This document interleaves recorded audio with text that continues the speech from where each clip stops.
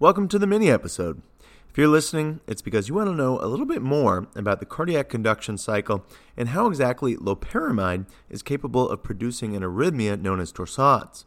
As we had mentioned in the initial episode, loperamide doesn't really kill people the same way other opioids do. The toxicity of loperamide seems to manifest as cardiac arrest from an arrhythmia known as torsades de pointe, which is French for twisting of points, which is the pattern that we usually see on an EKG from somebody in this rhythm. And loperamide is not the only drug that causes this arrhythmia. There's other things, methadone, antiarrhythmics like dofetilide, they can all cause it too. And when we start someone on one of those drugs, we get serial EKGs just to evaluate the risk of this effect. But if you are taking unsupervised quantities of this drug, you are quite likely to go into an arrhythmia. So, how can I teach you about arrhythmias without boring you out of your mind talking about cardiac action potentials? Which, actually, as an aside, I think are very interesting. But I do understand I get a lot of glazed over looks when I start talking about them. Well, I'm going to have to get a little creative. We're going to use a story to make things a little bit easier to digest. And we'll review some of the basic concepts of arrhythmia propagation. Now, if you have a medical or science background, and let's say you already know what, say, a funny type sodium channel is, or that phase 2 of depolarization is calcium entering the cell, well, then you might want to listen to the other episode, which goes pretty heavily in depth into cardiac action potentials early after depolarizations and different mechanisms like reentrant rhythms that propagate torsades. But for everyone else, this is going to be a more fun and easily digestible way to understand the toxic mechanisms of potassium channel blockers in causing torsades. So let's dive in. Before we jump into our story, we have to understand how the heart actually works. And as we said before, I want you to think of the heart like a light bulb. And each time the heart beats, it's like turning the light on. Well, if the light only turned on once, you would only ever have one heartbeat, and that's not very conducive to life. So in order to have another heartbeat, I need it to turn off so it can turn on again. And the way that it does this is moving charged particles called ions, specifically sodium, potassium, and calcium, through the cell in a specific order.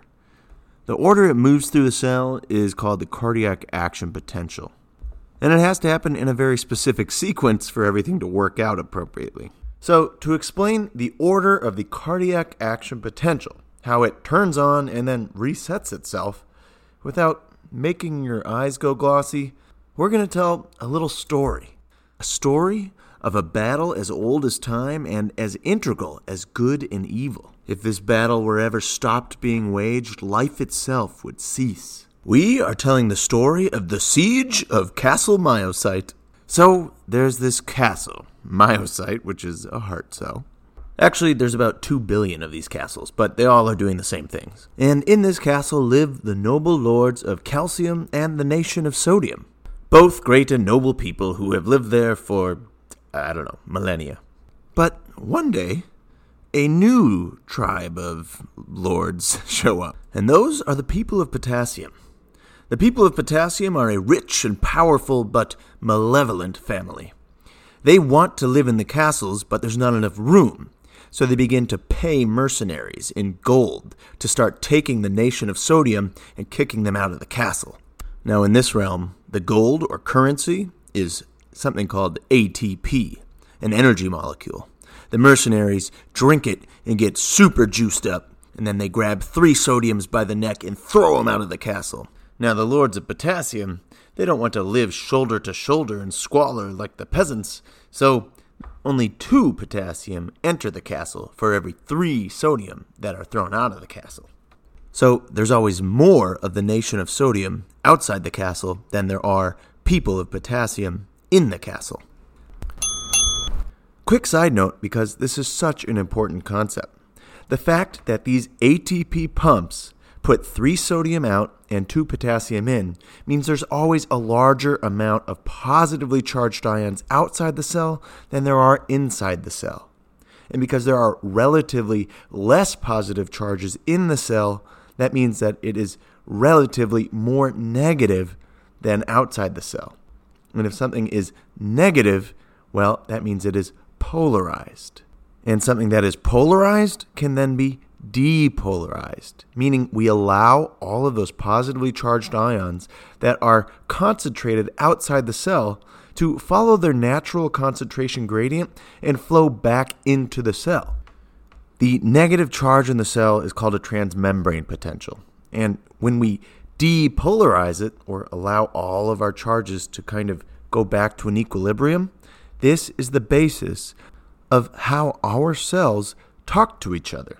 A depolarizing heart cell will tell the heart cell next to it to depolarize, or a depolarizing neuron will tell the neuron after it a specific message. Without setting up these differing concentration of positively charged ions in and outside the cell, we're not able to depolarize in response to, say, stimulus. And being able to adapt or change in response to stimulus from your environment is incredibly important for everything, from monitoring your blood glucose to, say, keeping your blood pressure in a normal range. Okay, back to the story. So, the very large nation of sodium has been expelled to the outer forests that surround the castle, and now the people of potassium are ruling inside the castle. Now, as the new rulers, they don't want the lords of calcium hanging out with them, so they begin jailing them in the sarcoplasmic reticulum jail. It's called a sarcoplasmic reticulum. It's basically just a big intracellular vat of calcium. Seeing the other lords of calcium being jailed, some of the calcium managed to flee outside and live with the nation of sodium, crowded together in the forests surrounding the castle, all of them eagerly hoping to get back into the castle. And this is where our story sort of begins. We have potassium ruling inside, with calcium locked up in the sarcoplasmic reticula jail. We have the vast and large nation of sodium living in the forest surrounding the castle with some of the lords of calcium. Now, the lords of calcium want to free their incarcerated people, but they don't have the numbers. However, the nation of sodium could easily overwhelm the castle gates, but they can't open up the locks to the sarcoplasmic reticula jail. They're too complex. Only the lords of calcium actually know how to open those gates. So an alliance is made. The nation of sodium, with their vast numbers, agrees to storm the gates and fight off the people of potassium. Once inside, they agree to open up the back door gates to allow the lords of calcium to sneak in and free their incarcerated people. So a plan is made. But remember, there's billions of castles. They need to not just conquer one, but all 2 billion in succession. So after they conquer the first castle and release the people of calcium from their jail, they'll raise a flag of victory, which will be the signal to tell the people of sodium to leave that castle and begin attacking the others around it. Sort of how depolarizing a heart cell is the signal to tell the cells next to it to begin depolarizing. So our story begins, and the phases of the attack roll out like the 4 phases of the cardiac action potential. It starts with phase 0. The nation of sodium charges the castle and plays their drums of war.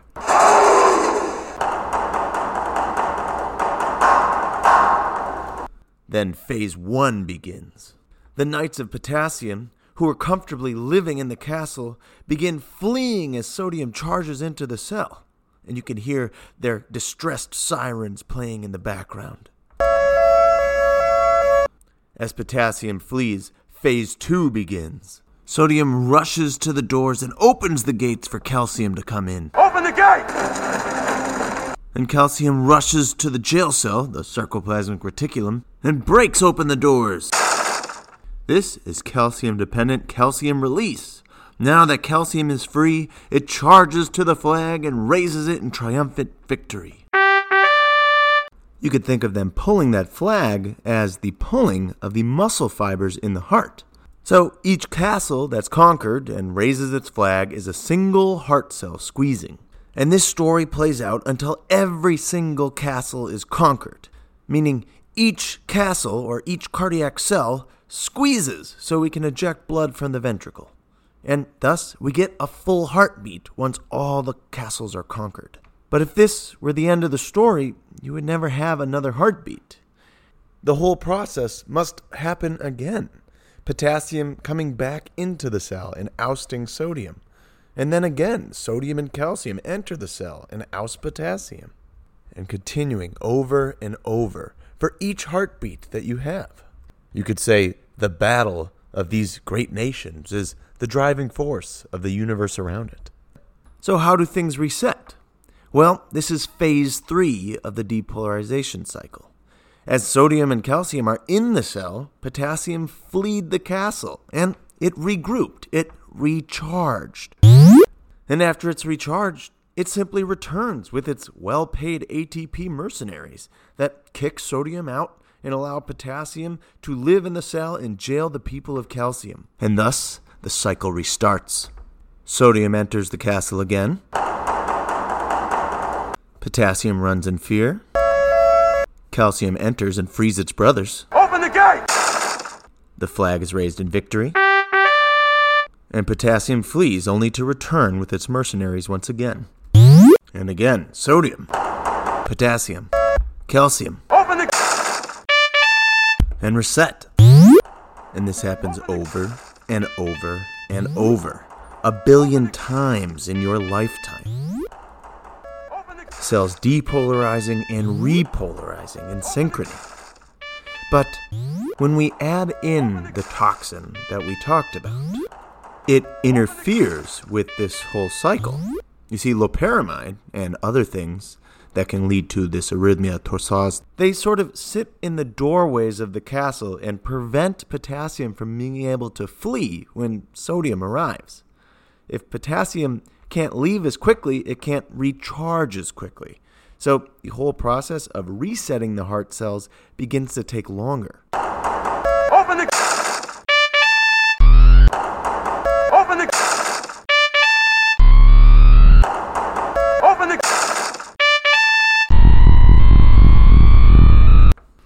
So now instead of all of the castles falling like dominoes one after the other, some of the castles take too long to reset.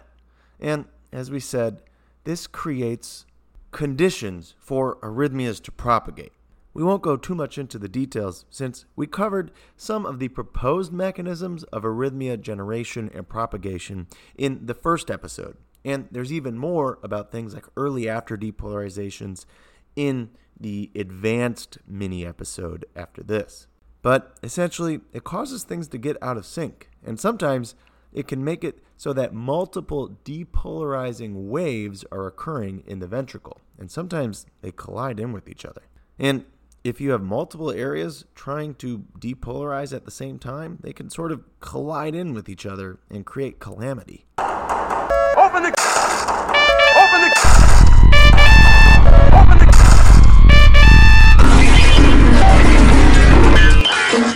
And as we mentioned, without the cardiac cells contracting in the right order, we don't get a nice unified ventricular squeeze, so we're not able to eject blood. I don't think we need to go that much further into it, since we covered a lot of this in the first episode. Now, one thing to note is that, unfortunately, as your ventricles stay in the repolarizing phase longer, you don't feel any different. But the longer you're in that state, the more likely you are to meet the right conditions that allow one of these arrhythmias to generate and propagate. Which is why users don't suspect anything until they wake up in an ambulance or a hospital. All right, there you have it. I hope you enjoyed the saga of the siege of Castle Myocyte. I had some fun making it. I hope it was at least entertaining.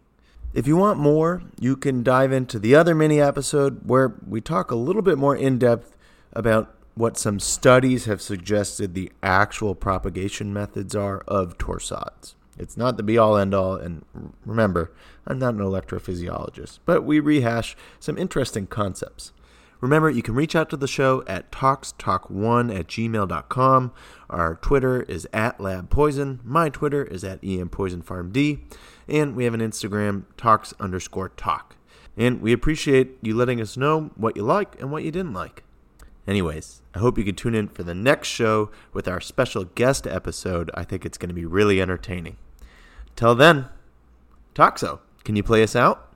The information on this show is for educational purposes only and should not be interpreted as medical advice or treatment recommendations. Please contact your doctor for any health questions or call your local poison center at 1-800-222-1222 for poison-related questions. The opinions expressed on this podcast do not represent those of our employers. This show is poorly written and shoddily produced by Ryan Feldman. Subscribe for future episodes and don't forget to share with your nerdy friends. See you next time. Goodbye.